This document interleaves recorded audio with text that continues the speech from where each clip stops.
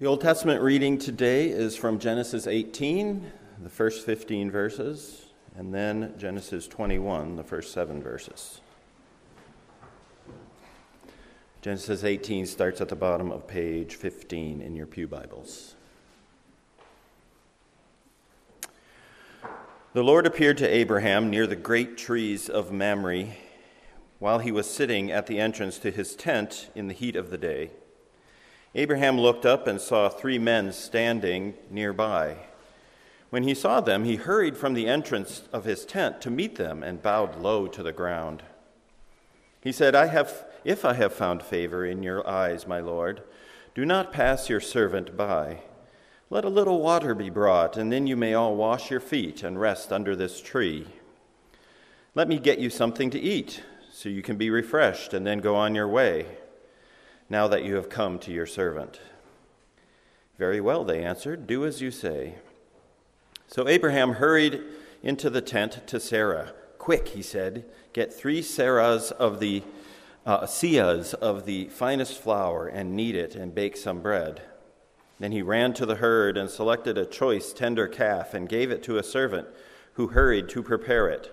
He then brought some curds and milk and the calf that had been prepared and set these before them. While they ate, he stood near them under a tree. Where is your wife Sarah? They asked. There in the tent, he said. Then one of them said, I will surely return to you about this same time next year, and Sarah, your wife, will have a son. Now Sarah was listening at the entrance to the tent, which was behind him. Abraham and Sarah were already very old, and Sarah was past the age of childbearing. So Sarah laughed to herself as she thought, After I am worn out and my Lord is old, will I now have this pleasure? Then the Lord said to Abraham, Why did Sarah laugh and say, Will I really have a child now that I am old? Is anything too hard for the Lord? I will return to you at the appointed time next year, and Sarah will have a son. Sarah was afraid, so she lied and said, I did not laugh. But he said, yeah, you did laugh. Sorry. Free interpretation there. And now in chapter 21. Now the Lord was gracious to Sarah, as he had said, and the Lord did for Sarah what he had promised. Sarah became pregnant and bore a son to Abraham in his old age, at the very time God had promised him. Abraham gave the name Isaac to the son Sarah bore him. When his son Isaac was 8 days old, Abraham circumcised him, as God commanded him. Abraham was 100 years old when his son Isaac was born to him. Sarah said, God has brought me laughter, and everyone who hears about this will laugh with me. And she added, Who would have said to Abraham that Sarah would nurse children? Yet I have borne him a son in his old age. This is the word of the Lord.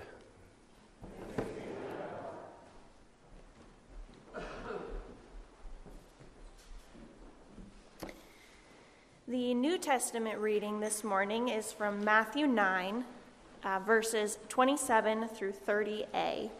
That can be found on page 974 of the Pew Bible. As Jesus went on from there, 2 blind men followed him, calling out, Have mercy on us, Son of David. When he had gone indoors, the blind men came to him, and he asked them, Do you believe that I am able to do this?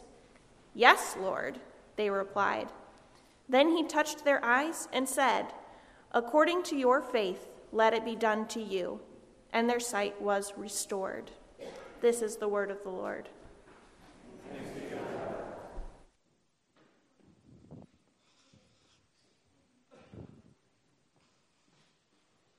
Oh, extra preacher today. You gotta go back down, babe. I gotta be up here forever. Okay, go on, please. Go. No, you can't be here during the sermon. Come on. Pastors in the making, I think, right? Or comedians. I actually think comedian is more likely. All right. Well, good morning, everyone. Today, Jesus asks us this question: do you believe that I can do this? So, do you? I hope that you are spending some time each week in the questions. We handed out those packets early on in Lent with the hopes that you would keep the question before you in the week leading up to the service. And I have found that as I have been repeatedly confronted by a question, I keep it at just above my kitchen sink, so I see it multiple times a day. My answers shift through the week and gain new dimension. You have one more chance to do this. We have one more question next week, so I'd encourage you to do that if you haven't been. This week was an interesting one because the this isn't specified, right? I mean, for us, it is in the text. Well, actually, it's kind of ambiguous in the text, but do you believe I can do this? Like, what this? But it allows for us the question to take on different meanings, depending on what this we happen to be facing in any particular moment. My guess is that for many of you, whatever your this is, your answer to Jesus' question, do you believe I can do this? Your answer is probably like, yes, I think so. Like if you're showing up at church, that probably means you have a little bit of yes left in you. But maybe there's more. Do you believe I can do this? Yes, I do. But will you? And that's where fears and doubts come in. That's where the uncertainty comes in. You know, we're familiar enough, those of us who've been around church for a long time are familiar enough with the miracle stories, like the one from which this question comes, Jesus healing the two blind people. I say people because we don't actually know that they were both men. The Greek uses the masculine for if there's one male present, it's just everybody's masculine. So it could have been not that. So anyway, that little bit of information helps me enter into the story in a different way. So I say people. But anyway, we know these stories, right? And probably if you're showing up at church, you more or less believe them, even if you haven't had much experience with miracles yourself. But for most of us, we have also had that confusing experience of praying for things that have not happened. And we have longed for healing, and people have not been healed. We have longed for relationships to be made whole, and they have stayed broken. We have longed for God to change us, drastically sometimes, and despite our repeated prayers, we have found ourselves just the same. We have longed for God to speak to us, to offer some word of comfort and direction. And sometimes God has answered those prayers, and we have been consoled, the way has been clear. And sometimes it has felt like we are all alone. Like the two people in this story, we have followed Jesus shouting, "Have mercy on me." But only sometimes are we healed. Yes, Jesus, I think you can, but will you? And that becomes quite a painful question to bear. Faith often has painful questions in it. You know, sometimes the things that we have always believed just become harder to believe for one reason or another, and that can be terrifying and excruciating. Sometimes we expect things from God that God has always given before, and then all of a sudden, God doesn't seem to give that thing anymore. And we start to go, like, I think you can, but will you? And by that will you, we mean something closer to, do you actually love me? Are you paying attention? Do you see me? Do I matter? And maybe, are you really there? Our story this morning is a short one, but it stands out because the healing actually takes a while to come. This miracle is the 8th in a series of 9 miracles that happen all in a row in this section in Matthew. And they're all about Jesus bringing the kingdom of God to bear on everyday life. In the person of Jesus, the kingdom of God is breaking into this world. And as evidence, people are healed, the dead are raised, demons are cast out, one right after the other. But this one is a little different than the rest.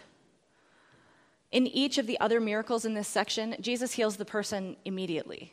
Like maybe he has to travel somewhere, but he's always paying attention. He's always present. But here, Jesus seems to ignore the blind people for a while. They follow him shouting, "Son of David, have mercy on us." But Jesus doesn't acknowledge them at all.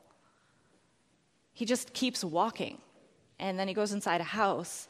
And not until the people follow him into the house does he finally turn to them and ask the question. When they say yes, I kind of wonder if they're thinking something closer to like, yes, of course we believe you can. Like, why else would we be shouting at you?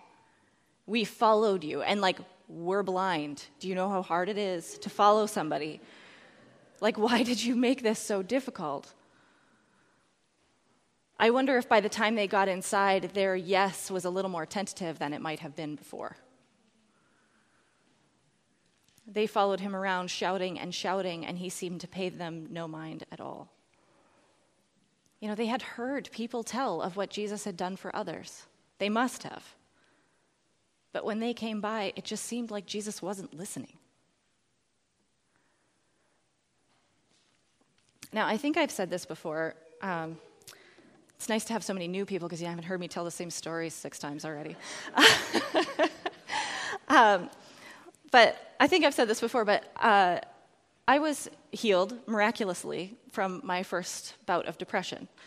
And I don't know why that happened to me, and it certainly wasn't immediate. It was about 6 months in, I think, and it was totally unexpected.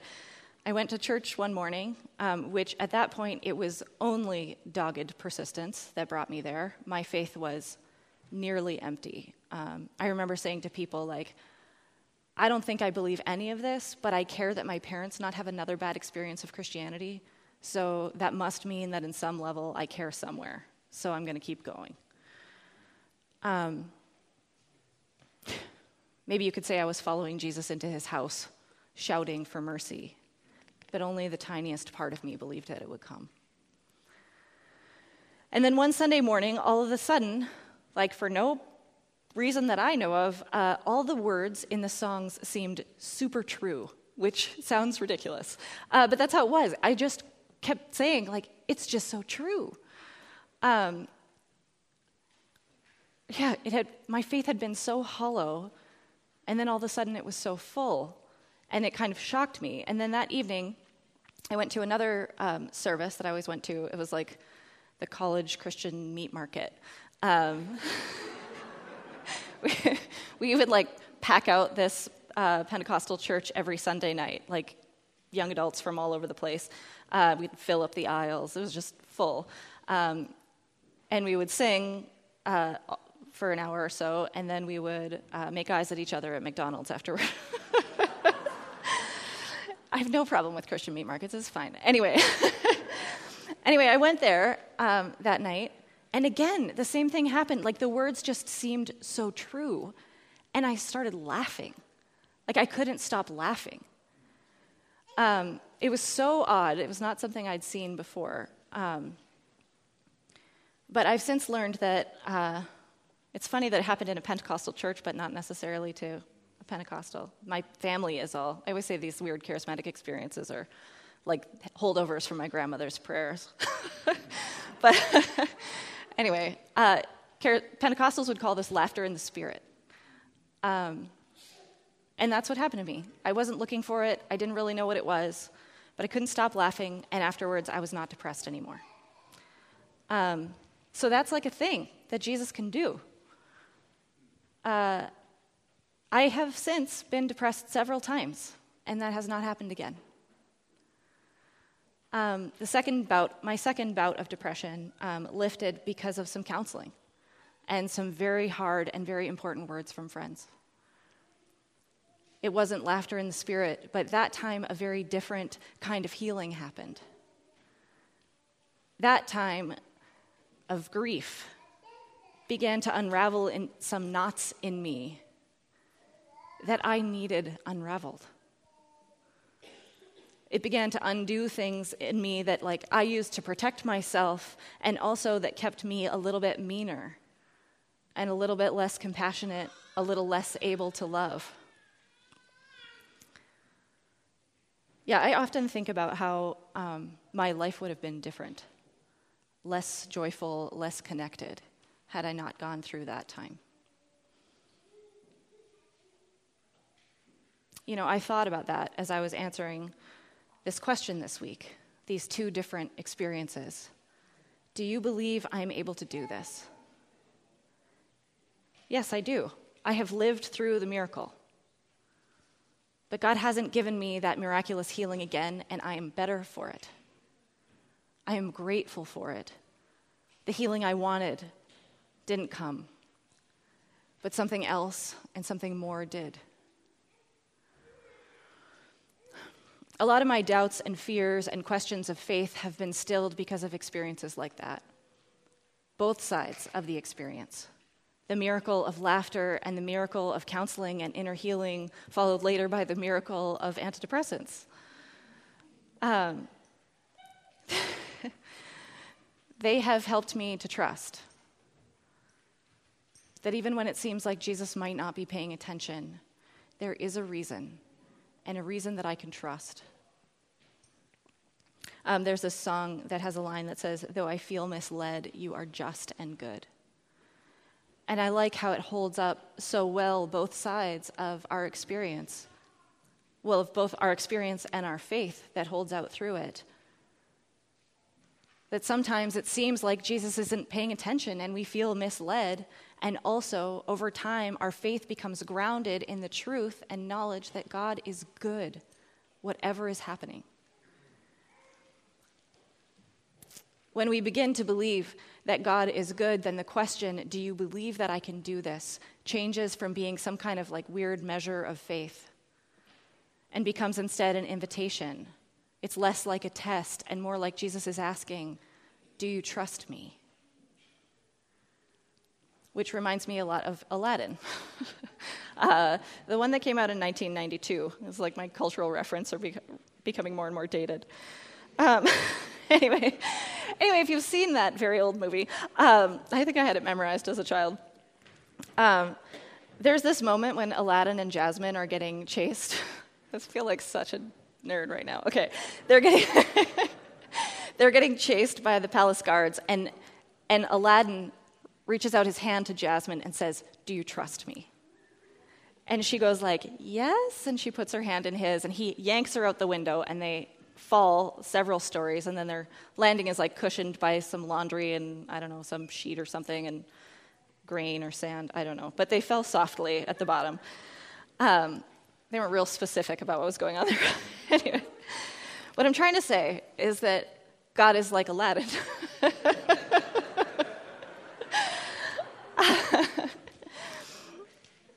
I mean that. God invites our trust, right? Not necessarily because we need it or because God needs it, but because things will just be better if we can trust. Even when what is about to happen is not what we would expect and not what we would choose, maybe especially in those times. And that's how the question sounded for me by the end of the week. Do you believe that I can do this? Yes? Good. If I am not doing it, or if I have made you wait, there is a reason. If it seems like I'm not paying attention, there is a reason. Do you trust me? And like Jasmine, we can kind of choose our response. Trust has to be earned, but it's also something that we can choose. We can give our hesitant yes and let God lead us even to places we would rather not go. And find that even from these very hesitant beginnings and unexpected turns, our trust will grow. The yes will be a little bit easier the next time. And you find in that process that you cannot trust that God will do exactly what you want or expect. Your doubts about that are well placed. But you can always trust that God will be good. And God works differently with different people in different circumstances, but God always has reason, even if we don't know what it is. In our story in Matthew, there is a reason that Jesus makes the two blind people wait until they're inside. It's not explained, as it often isn't for us either, but I think it's pretty clear when we put the pieces together. These are the first two people to call Jesus Son of David, which is a popular way of talking about the Messiah. They are the very first to identify Jesus as Messiah. And it seems that Jesus is not ready for that title. Or maybe the title isn't ready for Jesus. The popular way of talking about the Messiah wasn't what Jesus is at all. No one expected a savior like Jesus, right? They expected a military leader, a warrior. They expected someone who would come, sword drawn, wielding the power of violence to vindicate Israel, to set them free from Roman rule and any other foreign oppression forever through war. Their imaginations were filled with the only kind of glory and victory they knew. Military conquest was the new thing they were waiting for, but it really is not a new thing at all. It is just more of the same old thing, the same old violent story. And so Jesus made the blind people wait to follow him inside the house because they called him a name that belonged to him but whose meaning was more confusing than helpful. And for the time being, he wanted to keep that a secret, to show them he was something different before the title allowed them to put all their assumptions onto him. I often don't tell people that I'm a pastor when I meet them. I try to hold it back because there are so many assumptions that come with people knowing that you're a pastor. I like to just be myself for a bit. Sometimes swear or something, so that when they so that when they hear that I'm a pastor, it's already undermining what they think a pastor is, good or bad. And so Jesus doesn't respond to the title Son of David.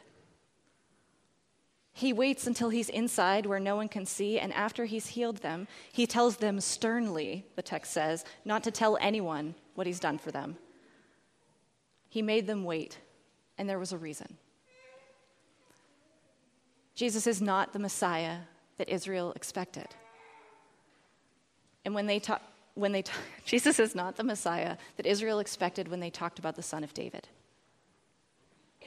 He was not going to do what the Israelites wanted.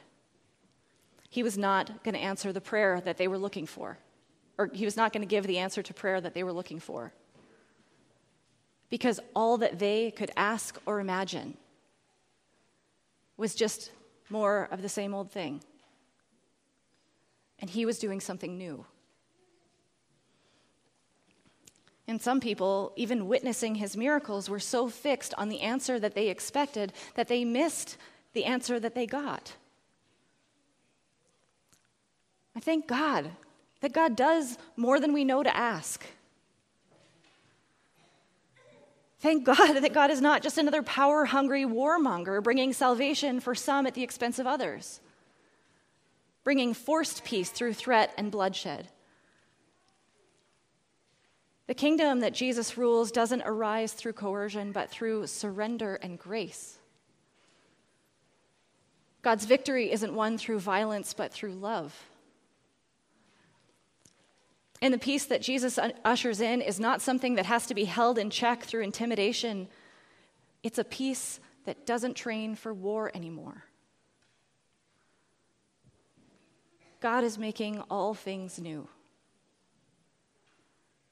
And often in ways that we don't expect, that we couldn't even know to expect, because it's truly new.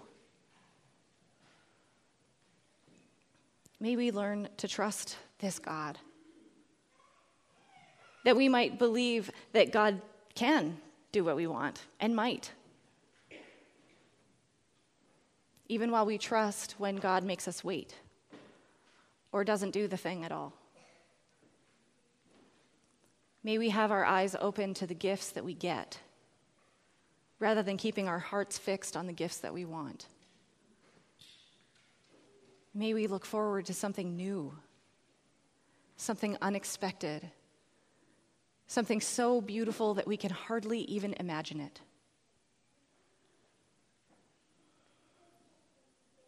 You may not be able to trust that God will give you exactly what you want, but you can always trust that God is good. Please pray with me.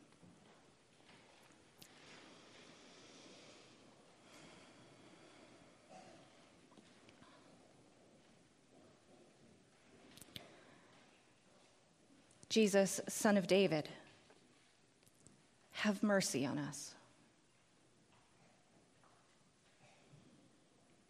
Your own kind of mercy,